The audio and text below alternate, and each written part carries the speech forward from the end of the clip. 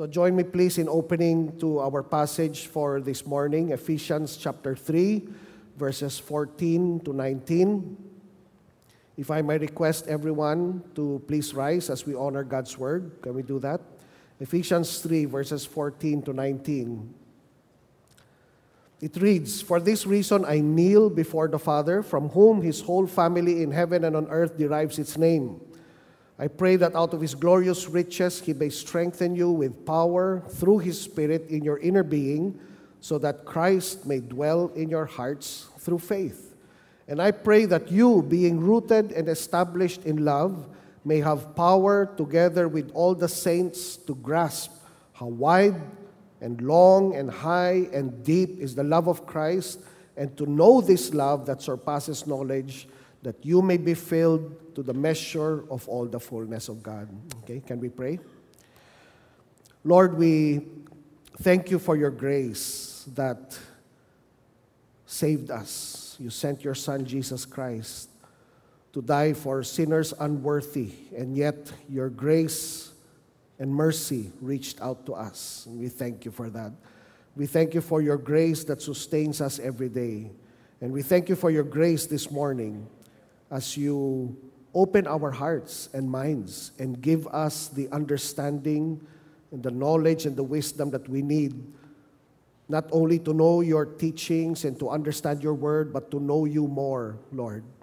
We pray as we sang a while ago, Spirit of the living God, we only want to hear your voice, and we're hanging on every word that you speak through Scripture, Lord. So this morning, we are trusting in the working of the Spirit to teach us, to convict our hearts, and possibly even a work of conversion for those who are not yet born again. We are trusting you, Lord, for this working. We thank you, O God. In Jesus' name we pray. Amen and amen. Okay, we can have our seats. The title of my sermon is very simple. I titled it, Paul's Prayer for Unity. Now, as you look at this passage, verse 14 to 19, you may not immediately see that the prayer is connected to unity. But just allow me a few minutes to share with you a general background of the letter of Paul to the Ephesians for us to quickly understand why this prayer of Paul was written in this segment of his letter. The church in Ephesus, like many of the churches, many of the Gentile churches during that time, were filled with both Jewish and Gentile believers. If you've read the book of Acts, you will know that the very first church that was created by the Lord was a church of Jewish believers. God opened their eyes, God opened the eyes of their hearts and recognized Jesus Christ as their Savior. Now, as the church began to grow, the Jews were surprised that the Lord began to reach out to the Gentiles. And so the church began to move quickly in Antioch, in different cities, and the letters of Paul were the cities where eventually the Spirit of God began to move. And because of that, there were frictions that came about in the church. And you see that again also in the book of Acts. The Jewish believers expected the Gentile believers to be, the men to be circumcised. They expected them to have the same diet. They expected them to have the same standards with regards to days, special days, and special feasts. But eventually, the Lord, through the apostles, also made it clear that the Gentile believers were not expected to become Israel. But what was actually happening was that the Lord was creating a new body through both Jewish and Gentile believers. We have a hint of this actually starting from Ephesians 2, verse 11, up to chapter 3, verse 13. But we won't read the whole passage. Let me just share with you some key passages that will help us understand what Paul was writing about in the letter of Ephesus.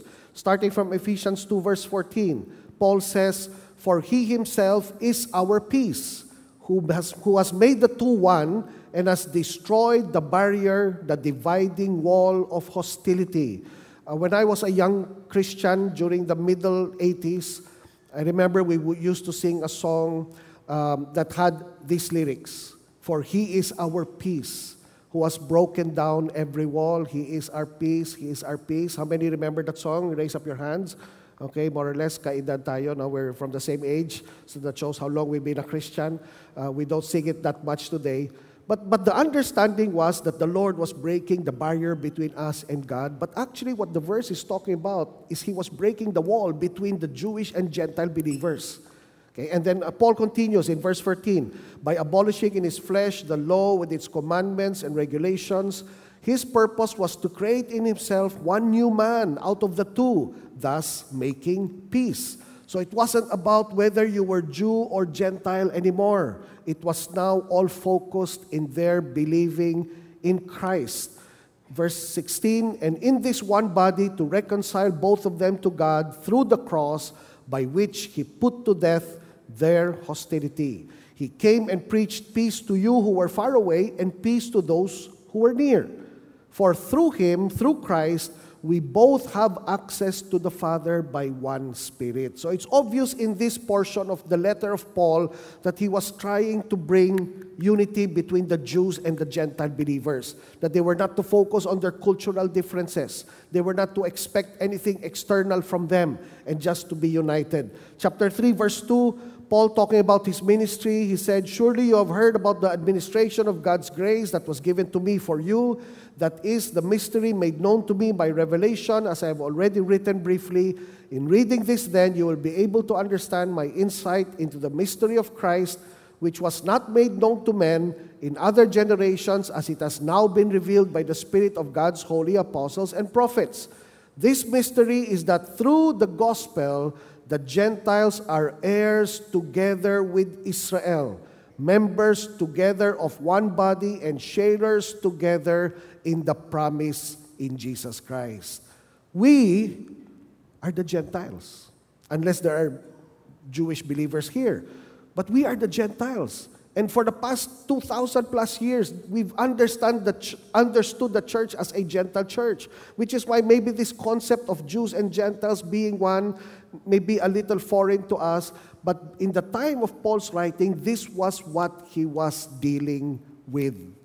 He was dealing with the barrier, the sort of invisible barrier between the Jews and the Gentile believers in Christ that was happening within the church. And not only in Ephesus, but in many churches during that time. This is why, if you go to Ephesians chapter 4, verse 1 to 3, Paul begins this portion of his letter with this. He says, as a prisoner for the Lord then, I urge you to live a life worthy of the calling you have received.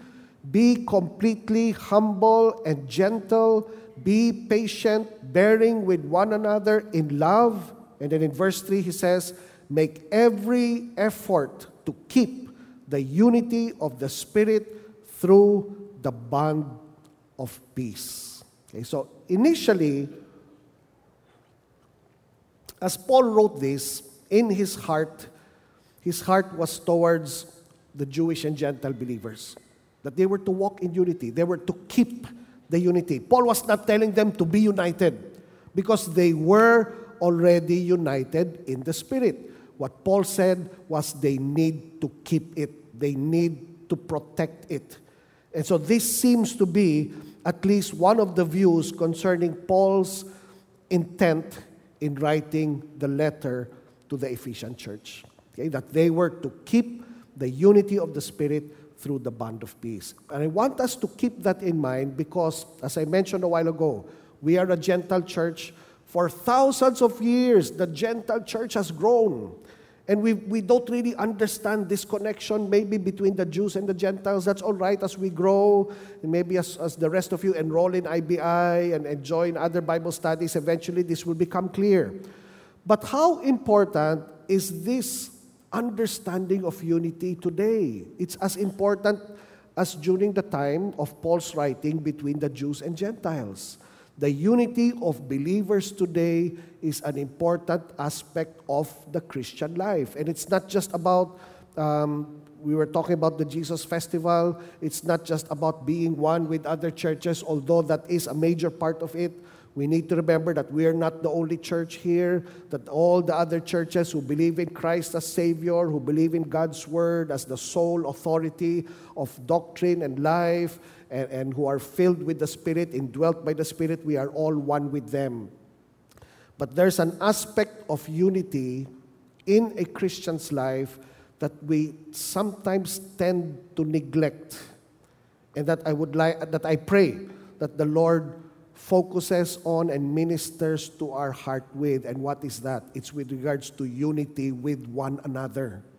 Unity with one another. Unity in our relationships. Unity as believers in Christ, in whatever relationship it may be. Today, the church, we may not know or see the aspect of unity between Jews and Gentiles. Important to understand. But we do have problems with regards to unity. And there are many situations that also put in danger the blessing of unity that we have within the church. So you see it in leadership, for example, how the church needs to pray that the leaders of your church are walking in the unity of the Spirit. Not unity, not physical unity, not logical unity, not intellectual unity, but a unity of the Spirit. It's seen in fellow workers. Okay? I can only speak, of course, from my perspective from Bacolod, that in our church, it's surprising how workers can be in conflict with one another. And sometimes, unknowingly, they keep it aside, they put it aside, and do not seek to mend it, but they don't realize that it has an effect upon the church. When it comes to members of the church, okay? It's good to have a big church like this. If you have a conflict with a member, someone maybe you argued with or that you don't like, in a big church like this, you can attend the 5 p.m. service hoping that he will attend the 9 a.m. service. Or you can attend the 9 a.m. service hoping that he will attend the 5 p.m. service. Or you can attend the same service but hoping he sits there while you sit there. And so you don't have to shake hands during the greeting. And sometimes we neglect that aspect of the unity. We forget that as believers in Christ, each one of us are indwelt by the Spirit. And this Holy Spirit is actually, if I may use the term, the glue. He is the one that keeps us together, not church membership, not maturity in our growth. No, it's the Holy Spirit's presence in our lives that keeps us glued together. And how we neglect this, for example, in husband and wife relationships. If you and your spouse are believers, you're both indwelt by the Spirit. And yet many times we are not walking by the Spirit in our relationships. We allow carnal ways to come out. And so that unity of the Spirit is attacked. When it comes to Christian friendships, when it comes to relationships, as I mentioned, within the church, that bond of Christian unity must be kept, and we must be careful not to neglect it. And after Paul talked about this mystery of Christ in bringing unity between Jewish believers and Gentile believers, he burst out into prayer. And that is the prayer that we have in chapter 3, verses 14 to 19. And Paul begins that prayer. If we focus on verse 14, he says, "For this reason," okay, so speaking about what he just wrote about from chapter 2, verse 11, up to chapter 3, verse 13. "For this reason, I kneel before the Father." Unity in the church was something that Paul believed was something to seriously deal with. And when a believer is serious about something in his or her life that he or she has to deal with, what do we usually do? We usually come to the Lord in prayer. And this was what Paul was doing.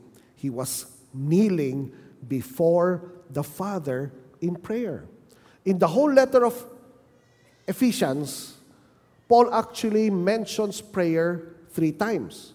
In chapter 1, he ended that portion of his letter with a prayer after talking about spiritual blessings in that chapter, Paul prayed that the Lord would open the eyes of our hearts, that we may know these spiritual blessings. And then in chapter 6, after talking about or after writing about spiritual warfare, about us having an enemy, about us being or wearing the armor of God, Paul said, we must not forget to pray in the Spirit. And in all humility, Paul in Ephesians 6 says, pray for me also, because I have to continue to preach this mystery that the Lord has revealed. So the whole letter of Ephesians is actually sandwiched in prayer. But here in verse 13, or in verse 14 of chapter 3, this prayer of Paul is specifically for the reason that he just wrote about. After speaking about unity, after writing about unity, Paul now bursts into prayer. And you see his seriousness with the word that he uses. He uses the word kneel. I kneel before the Father. I don't know how many of you actually practice this in your prayer time. Some of you may have done it in the past. I actually used to do that in the past.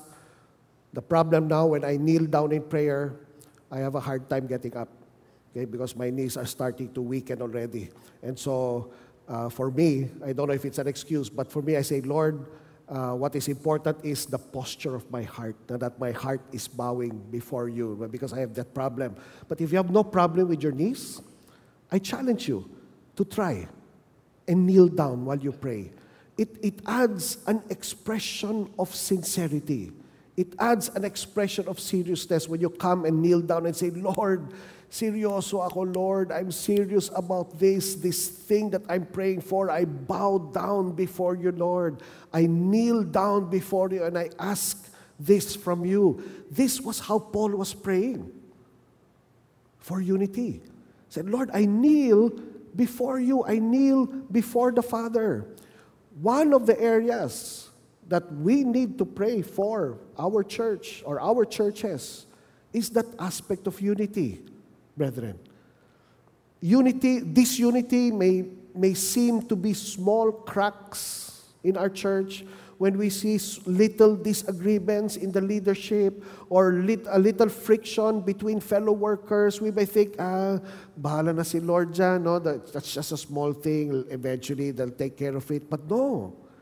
This is one of the areas in the life of the church that Satan attacks. Because one small crack, if left unattended, eventually just keeps on growing and later on has a bad effect upon a local church.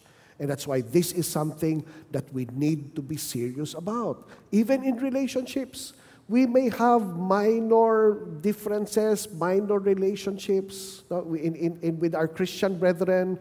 We may have minor cracks in our marriages, minor cracks with parents and children. But these are not things to neglect. These are things that we need to kneel down before God and pray. Why? Because if we allow these little cracks to stay in a husband-wife relationship or with parents and their children, brethren, we might see the effect years after. Delikado siya, brethren. And just like Paul, we need to have this attitude towards unity. Pray, kneel down, and really pray, Lord, deal with this. Don't allow this to happen. Because if we allow it to happen, it's just like a volcano preparing to erupt. That's why delikado siya, brethren. And even in our present context, I forgot to mention this a while ago, even in our present context, we do have cultural differences in churches. Diba? Some, if you're from Cebu, that's all right, but if you're from Mindanao or from Leyte, no, medyo iba na yan. Sometimes we have differences between taga Bacolod and taga Cebu or taga Iloilo and all of these things. We have all of these jokes, etc. I remember something like 26 years ago when I first set foot in Bacolod City, because I was from Manila, I could sense there was a gap Because generally, at least I'm speaking for Bacolod, there's this concept that if you're from Manila, if you're Tagalog, mayabang ka, nasa Tagalog, no? You're proud, you're frank, you speak straight, and the Lord was dealing with me in that area because I had to be conscious about that. Because if I had just let that be, if I had just said, just accept me for who I am and I'll accept you for who you are, you never know, eventually that gap will just begin to grow and the relationship with the church would not be strengthened. And so I, through the Lord, had to adjust, the members had to adjust, and eventually what happened? What happened is I was Ilonggonized. Okay? So eventually I became an Ilonggo. Someone asked me yesterday, are you in ministry prepared to die in Bacolod? I said, yes, because that's where God placed me. Okay? I do not go home anymore in December when we go on vacation. Okay? We go on vacation. We visit Manila. We go home to Bacolod. See, that's what happens when you're in ministry. That's what happens when God places you somewhere. I think you can speak the same for Brother Mel. Diba? Brother Mel is not just a Manileño who is here. He is someone who is willing to die here in Cebu for the church that the Lord has given him to take care of. So there are those kinds of differences. If we don't pray for it, if we don't seek God's grace and guidance, the crack just becomes bigger and bigger and bigger. And don't forget, brethren, Satan is not out just to play around with us. No. Peter tells us that our enemy, the devil, prowls around like a roaring cat. Cat ba? No. Roaring what? Roaring lion. Seeking someone to lick or to bite? No. To devour. Okay? If you have National Geographic Channel or Discovery Channel on your televisions, you watch how lions attack their prey. It's hard to watch. It's interesting how Peter said, this is our enemy. And when he sees a little crack, don't be surprised if he tries to make it worse. So this thing about unity is important. So what was Paul's prayer? Let's go to the focus of Paul's prayer. In verse 16, he said, I pray that out of his glorious riches, the word riches comes out many times also in the book of Ephesians. Paul talking about how rich our God is. Here, it's in relation to power. So I pray that out of his glorious riches, he may strengthen you with power through his Spirit in your inner being.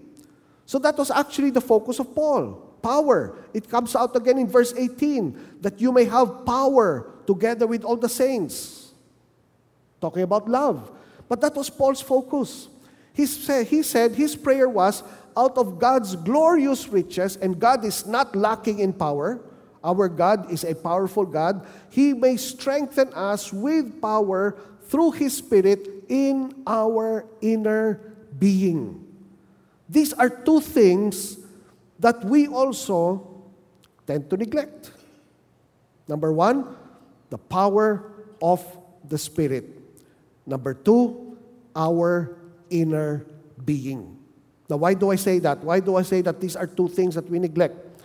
I mean, how many of us, I know there are a number of us who do this, but how many of us here, when we wake up in the morning, when we pray, we ask God to bless our day, we ask God to provide, we ask God to work in a certain way, but how many of us actually come to the Lord and say, Lord, fill me with your power today. As I work in my office, may I work with your power. As I deal with other people, may I be filled with your strength, that, Lord, I can deal with them correctly. Lord, give me your strength so that I can walk righteously.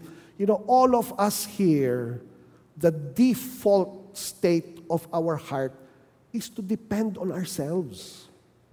Because that's how we were raised up. We were raised up to depend on ourselves. We have strength in our bodies. We have education. Because of education, we have intellect. We have knowledge. We have logic. No, you are your own person, so you need to think for yourself. That's the default state of our hearts.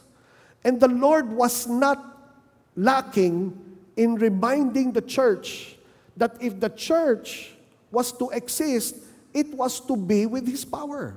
The Lord was not lacking in that. Before the church was born, in Acts chapter 1, speaking to His disciples before He ascended into heaven, the Lord told them, "You will receive power when the Holy Spirit comes upon you, and you will be my witnesses through your words and through your life." But it can only be done through the power of God. Okay?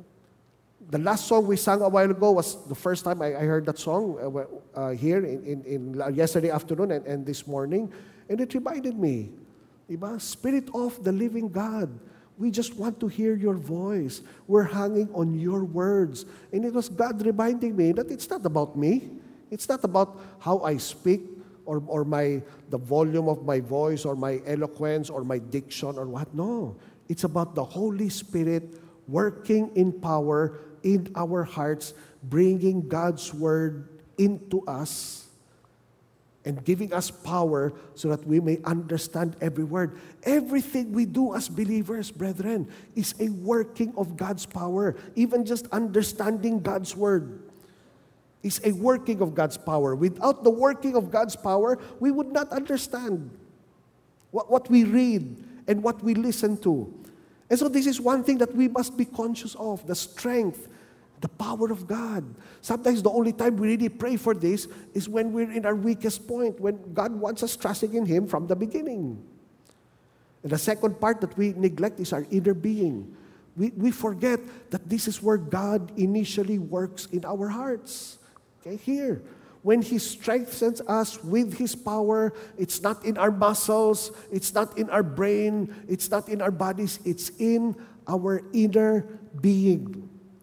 And have you noticed today, brethren, in the church, okay, wala tayong pakialam sa world because the world is worldly. Okay, but the church should not be worldly.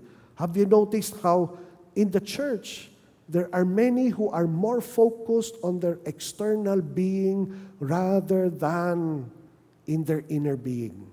They put more value to what they learn, to what they are doing, to what they earn, upon health, wealth, stature, position. Right? And we forget to pray. We forget to spend time in God's Word. We forget to worship. We forget, devotional time or whatever you call it, quiet time or prayer time. It just takes, compared to work, compared to school, it just takes a few minutes, some maybe an hour of our time, and yet that precious moment prepares us for the next hours where we will be dealing with the world and we will be dealing with worldly people. And yet, have you noticed? That's one of the first things that we neglect, our inner being. Okay? That's why they say, it's an old quotation where it says, sometimes we treat God like a spare tire. For those of us who own cars, how many of you have forgotten that you have a spare tire? The only time we remember that we have a spare tire is when we get a flat. And we expect the spare tire to be full of air. But if for the past years, you have not been checking your spare tire, there won't be air. And so when you get the spare tire and put it on, and you put down the jack and it's flat, we complain. We're like that with God. We don't take care of our prayer life. We don't read His Word. We become Facebook Christians where all we like are the quotations, the verses that are posted, or the tweets that we receive. Yun lang. Di ba? And then when we have problems after months or years without prayer, all of a sudden we have a trial or a hardship, and then we cry out to God expecting Him to answer at that moment. But we haven't been taking care of our inner being, which is the very place where God communes with us. The very place where God's strength is. This is the source. That is, if I can use the term, the battery of the spiritual life here in our inner being. See? The strengthening of God's power is through the Spirit in our inner being. That's why we need to take care of this. Our inner being, our heart. Every day, every moment. Proverbs chapter 4 says, above all things, guard your heart. Why? Because it's the wellspring of life. Okay? Whatever is in your heart, that's what comes out of your life. So if your heart is strengthened with God's power and His presence every day, that's the wellspring that comes out. But if it's ourself, if it's worldliness, if it's the things of the world, that's what will come out. So we have to guard our inner being. But let me go back to the prayer. Paul's prayer for the believers was that they would be strengthened with power through His Spirit in their inner being. Now, what for? Okay? For what reason? Why did Paul pray that they would be strengthened with power? Actually, we will see two things. The fruit of being strengthened with power through His Spirit in our inner being is what? First, that Christ would dwell in their hearts through faith. Okay? That's the effect of the working of the power of God. And then secondly, that they would grasp, the NASB says comprehend, that they would grasp and know the love of God. And these are two things that are vital for church unity. These are two things that are vital in Christian unity. When you're talking about unity between leaders of the church, unity between fellow members of the church, unity between husband and wife, unity between parents and children, these two things are important.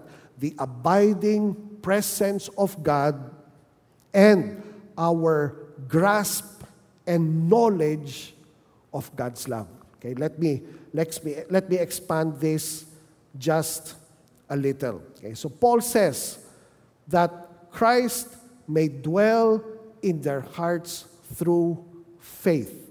Now, Paul is not talking about the initial dwelling of Christ, because that happens at the moment you believe. The moment you believe in Christ as your Savior, the Holy Spirit indwells you. He is a gift, and Christ Himself is in us. So for the rest of the life of a believer, Christ is in us. Okay? Amen to that? Amen. So Christ is in me.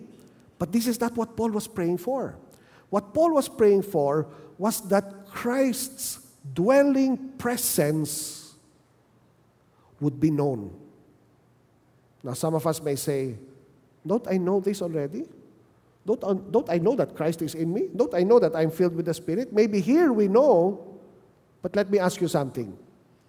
When we sin, okay, whatever sin it is, a sin of pride, maybe we spoke the wrong word, or it may be a grave sin, have you noticed that at the moment you were sinning, you completely forgot that Christ was in you?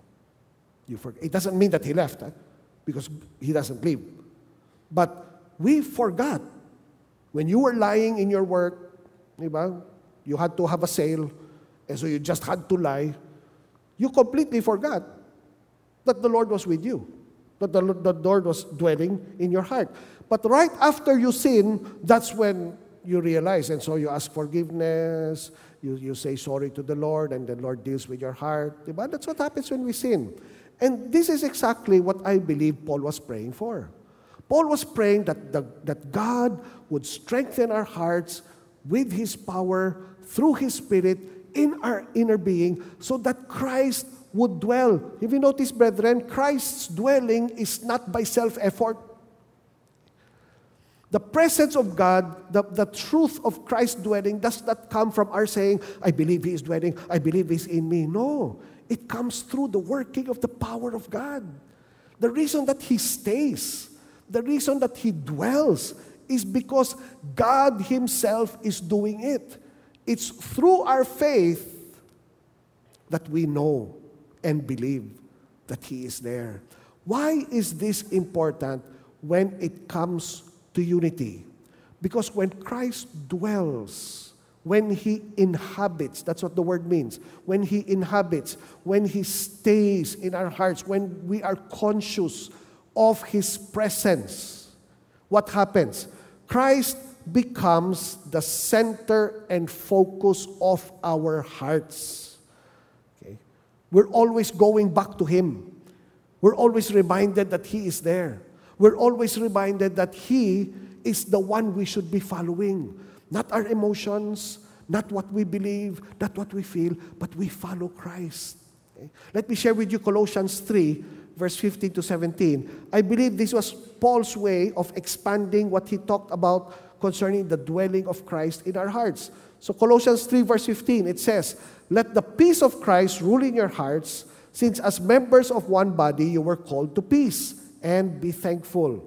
Let the word of Christ dwell in you richly as you teach and admonish one another with all wisdom, and as you sing psalms, hymns, and spiritual songs with gratitude in your hearts to God." And verse 17 says, "And whatever you do, whether in word or deed, do it all in the name of the Lord Jesus, giving thanks to God the Father through Him."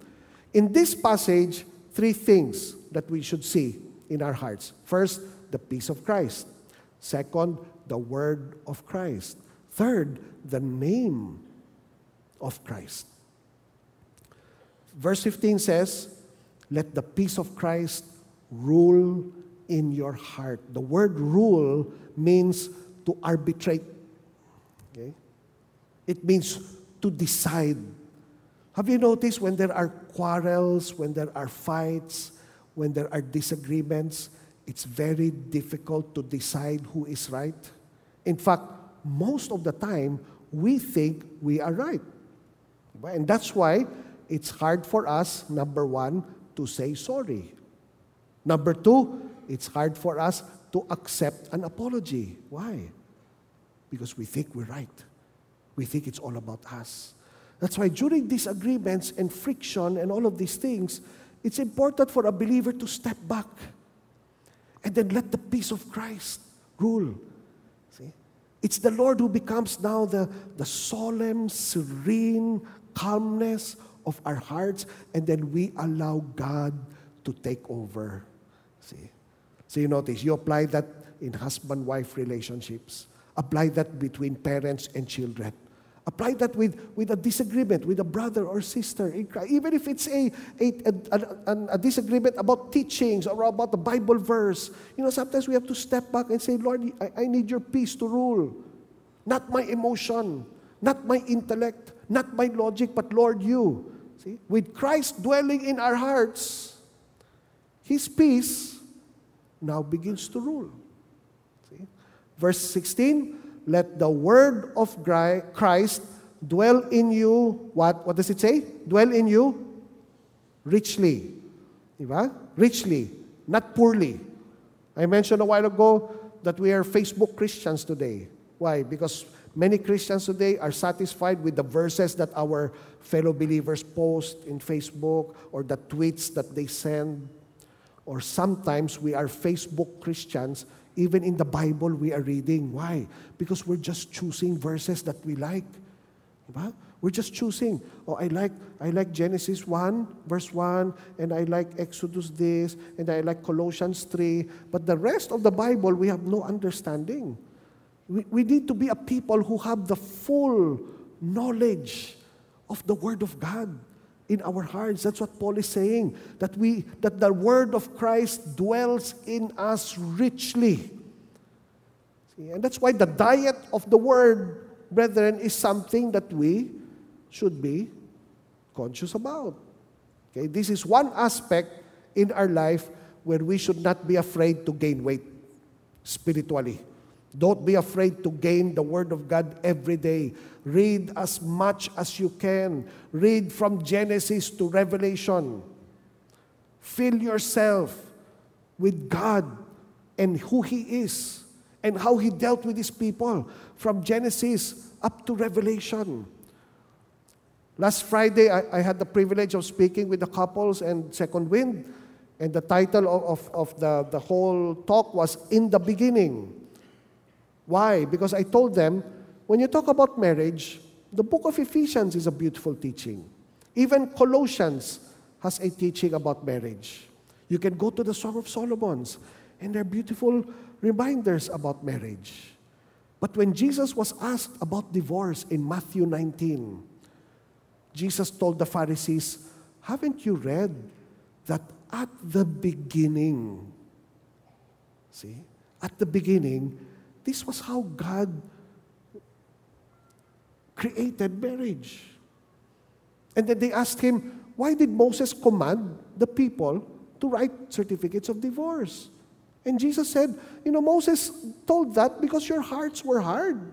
But it was not that way from the beginning. So it's so important for us, and you'll be surprised, brethren. You study the book of Genesis, I think it's safe to say all other teachings in the Old and New Testament find its foundation in the book of Genesis. And yet, how many of us have actually gone through the book? We know it's about creation, but the rest we have no idea. See? We have to let the word of Christ dwell in us richly. Why? So that we could teach and admonish one another. Okay? The word admonish sounds nice, right? Diba? Brother, can I admonish you? Diba? And your answer is sure, because you don't know what it means. What does the word admonish means? No, it means to correct. Okay? Teach and correct. Teach and even rebuke sometimes. The word rebuke comes out in the Bible many times. Christians are not just to be brethren who say, I love you with the love of the Lord, let me hug you, and you're a good person. That's the world, that's Oprah. Diba? You're good, you can do it, diba, etc. No, Christians, of course, we're supposed to love each other, but when we see sin or wrongdoing in the life of our brother or sister, we need to come to them in love and say, I need to correct you, I need to admonish you, I need to set you straight sometimes.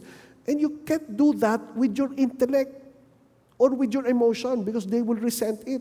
You need to do it with your understanding of God's Word. You see? That's when a believer receives correction. That's when he receives teaching. When he knows that you're speaking with the Word of God and not just from emotion. You don't tell a Christian, I think you're wrong because I think what you're doing is wrong. That's what you think. You see? We all have our opinions, but it should be the Word of God that sets our standards. And then we are to teach and admonish one another with all wisdom as you sing psalms, hymns, and spiritual songs. Ever since I was a young Christian, I never understood what that verse meant. Does this mean I have to sing to someone like the sound of music? Diba? I am 16 going on 17. How old are you? Diba? And they will answer back with the song. No, that's not what it means. You know what it means? Like, for example, in the songs that we sang this morning, diba? You are the great King, you are the great God. When you admonish someone, you admonish them with the worship that just entered your heart. Don't you know that God is our King? That God is our Lord, that the Spirit of the living God is the one working in our hearts. So even with songs that we sing about God, it fills our hearts, and this is what we use. So notice the dwelling of Christ, His Word, His peace, and His Word is so important in us. And of course, the name of Christ, verse 17, whatever you do, whether in word or deed, do it all in the name of Jesus, not in my own name, not for my sake. See? Many times that happens when dealing with my wife, dealing with my children. Sometimes I'm tempted to correct my children and tell them, you need to behave. No, kasi nakakahiya sa tatay mo. Diba? Don't be late for school because what will your school say about me? So what was I telling my child? I was telling my child to live for me. Diba? Don't be late for me. No? Take care of my reputation. And I realized I was wrong. It wasn't for me.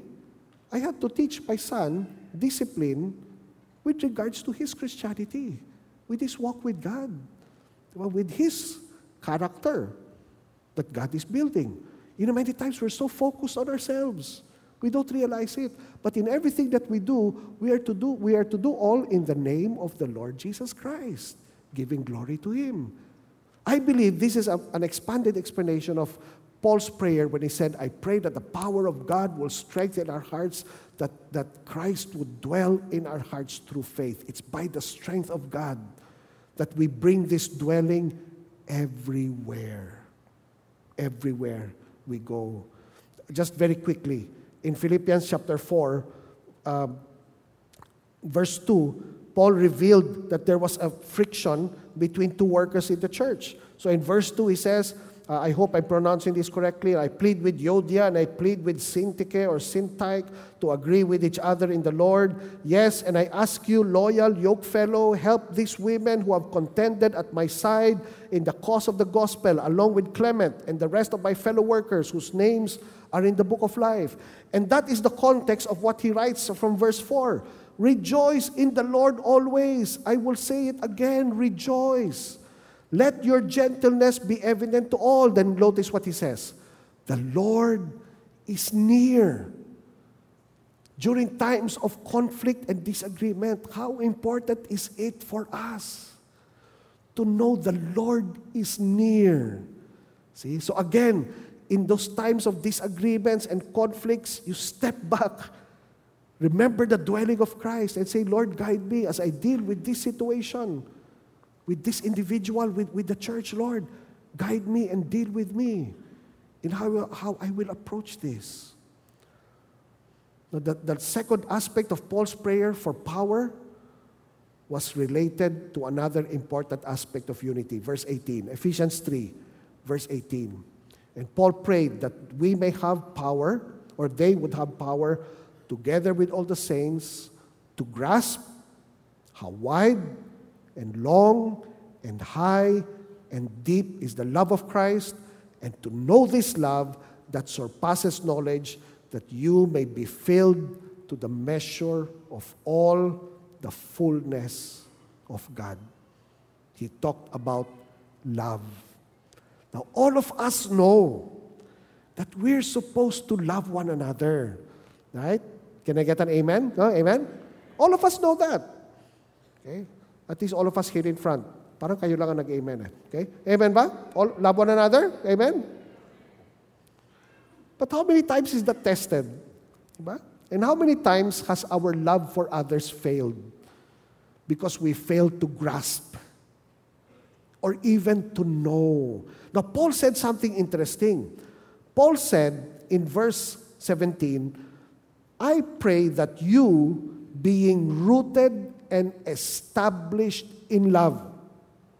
The root and establishment of our Christianity is in love, but not our love.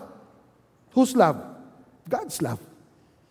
And it's when a believer recognizes the great love of God for himself or for yourself, that now you're able, through the strengthening of God's power, to grasp.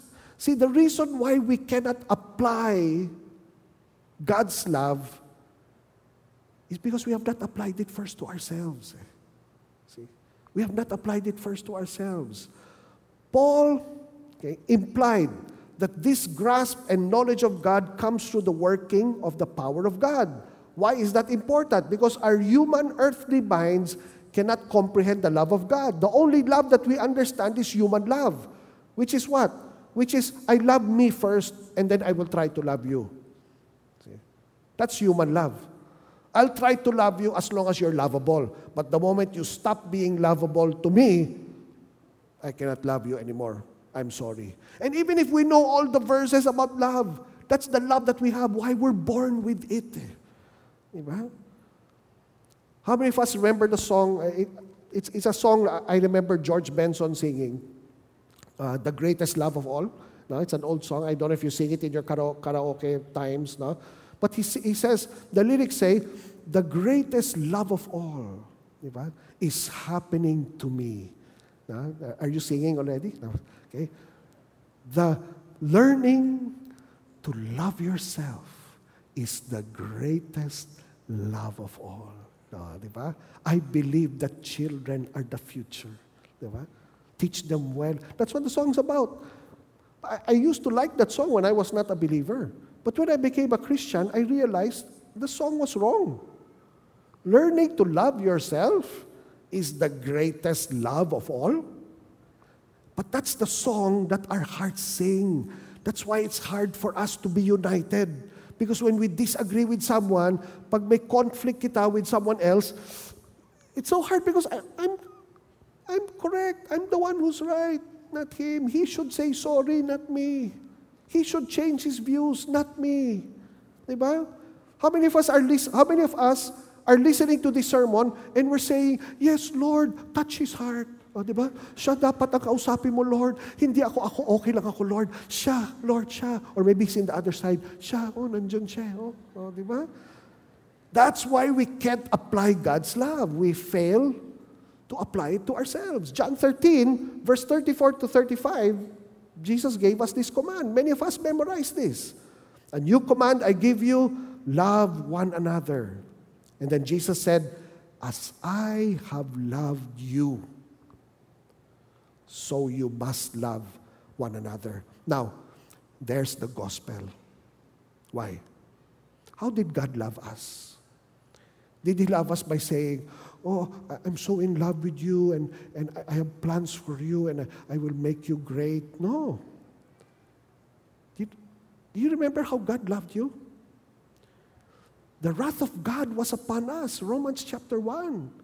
Ephesians chapter 2, it says, we were dead in our transgressions and sins. We were like the rest, objects of wrath.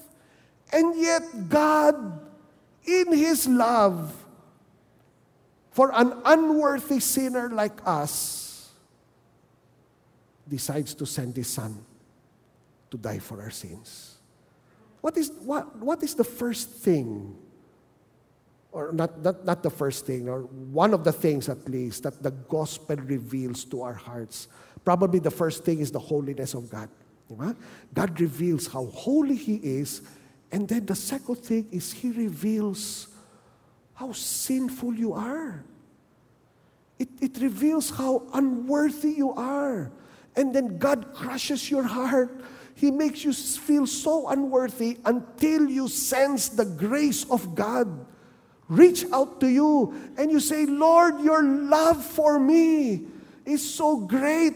And you know what, brethren? It's that crushed heart that you bring to your relationships. Don't leave it in your house. Don't leave it in church, in a church service. No. Bring it with you when you go home, when you're with your husband or wife. You're sleeping in the same bed. You're one in the eyes of God. Bring that crushed heart so that when a fight or argument comes, who is wrong? Diba? Bring it when you're dealing with your children. You realize na you're not teaching your children to be like you. Look at me, I'm this way, you should be this way. Why? How are you? What we should be telling our children is, we're all sinners. We're all the same. God changed me. He can change you if you trust in Him. You bring it to your office. Bring it to your school. Bring it to the workers, with the workers in the church. In leadership, you bring that crushed heart. Diba? That's what we bring. That's the problem with sin. Sin makes us feel that learning to love yourself is the greatest love of all. Just let me quickly share with you, I hope I still have time, but let me quickly share with you what I shared to the couples last Friday. In Genesis chapter 2, when God created Eve, and He brought Eve to the man, look what it says, verse 22. Then the Lord God made a woman from the rib He had taken out of the man, and He brought her to the man. And the man said, this is now bone of my bones and flesh of my flesh. She shall be called woman, for she was taken out of man. Okay? God created man from the dust, but God created woman from the rib of the man. Why? Because God's intention was to show that this was what marriage was about, that intimacy. Diba? So bone of my bones, flesh of my flesh. Can you imagine From that moment, Adam and Eve were always together, holding hands, swinging while they're walking, di ba? Maybe he had a special name for her, I don't know what, no? You're the apple of my eye, no? But not that tree, okay? But you, no, di ba? As if it was an apple in the tree, no? So, but you could imagine, right? Beautiful. There was no sin. It was beautiful. And then in chapter 3, sin destroys everything. You know how? In chapter 3, look at verse 11, just to shorten the story. And God said to Adam, "Who told you that you were naked? Have you eaten from the tree from which I commanded you not to eat?" Diba? Adam should have said, "Yes, Lord, I'm sorry. Lord, I've sinned against you." What was Adam's answer? Verse 12, the man said, "The woman that you gave me, she gave the fruit to me." All of a sudden, ang kalaban niya, ang wife niya. Diba? To defend himself, Eve was the wrong one. Okay? When that begins to happen in our relationships, that's when sin comes out. There's a conflict. Okay? Imagine God asking you, "Why are you fighting?" "It's him, Lord. Diba siya? He started it. She started it. He should have not done that. She shouldn't have done that." Diba? Siya, Lord, ang may maling teaching eh. Hindi siya eh. You notice how we're always pointing? Okay? And someone graciously came to me yesterday afternoon and said, "You know, when you point, you have 3 fingers pointing back at you." Diba? You notice that? It's your fault. Okay. It's your fault. Kasi 3 fingers, ano? But see, that's what the gospel does. The gospel reminds us there's no one good except God. Okay?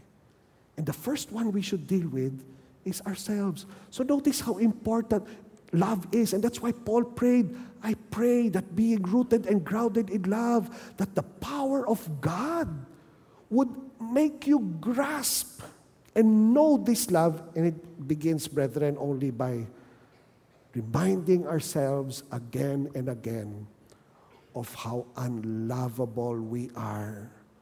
Okay? The problem is, we've believed our parents for so long. Ang cute mo, ikaw ang pinakagwapo sa lahat. Sa lahat ng anak ko, ikaw ang pinakagwapo. Diba? "Ma, I'm the only child." "That's all right." Oh, diba? At least you know you're loved.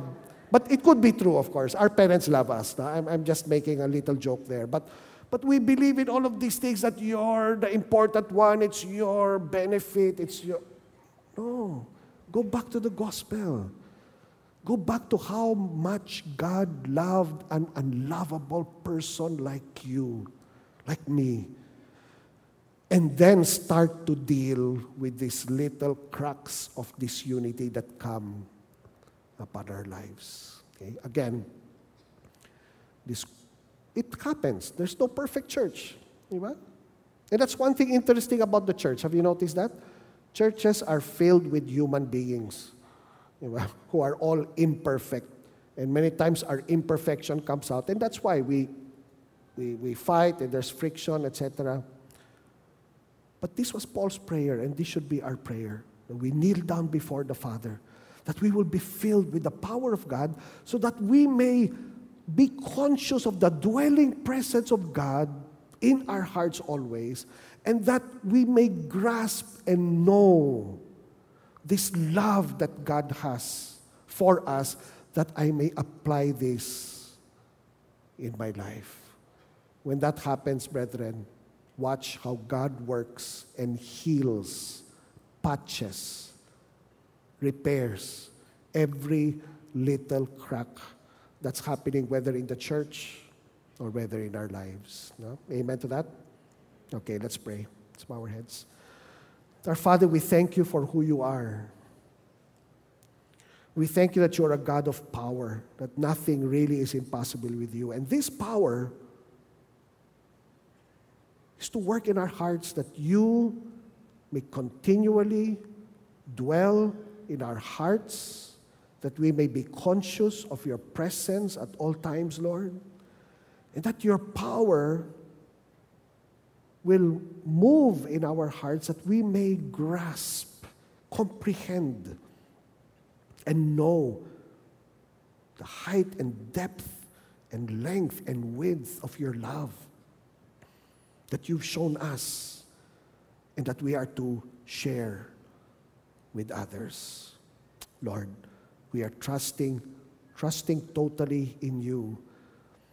You see all things, Lord. I do not see all things, but I believe all of us, we have those little cracks in our relationships.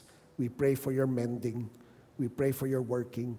And may we be serious as a church to kneel before you and pray and ask you, Lord, in your power to keep this unity of the Spirit that we have with our fellow believers, with our husbands and wives, with our family, with our loved ones. We thank you, Lord.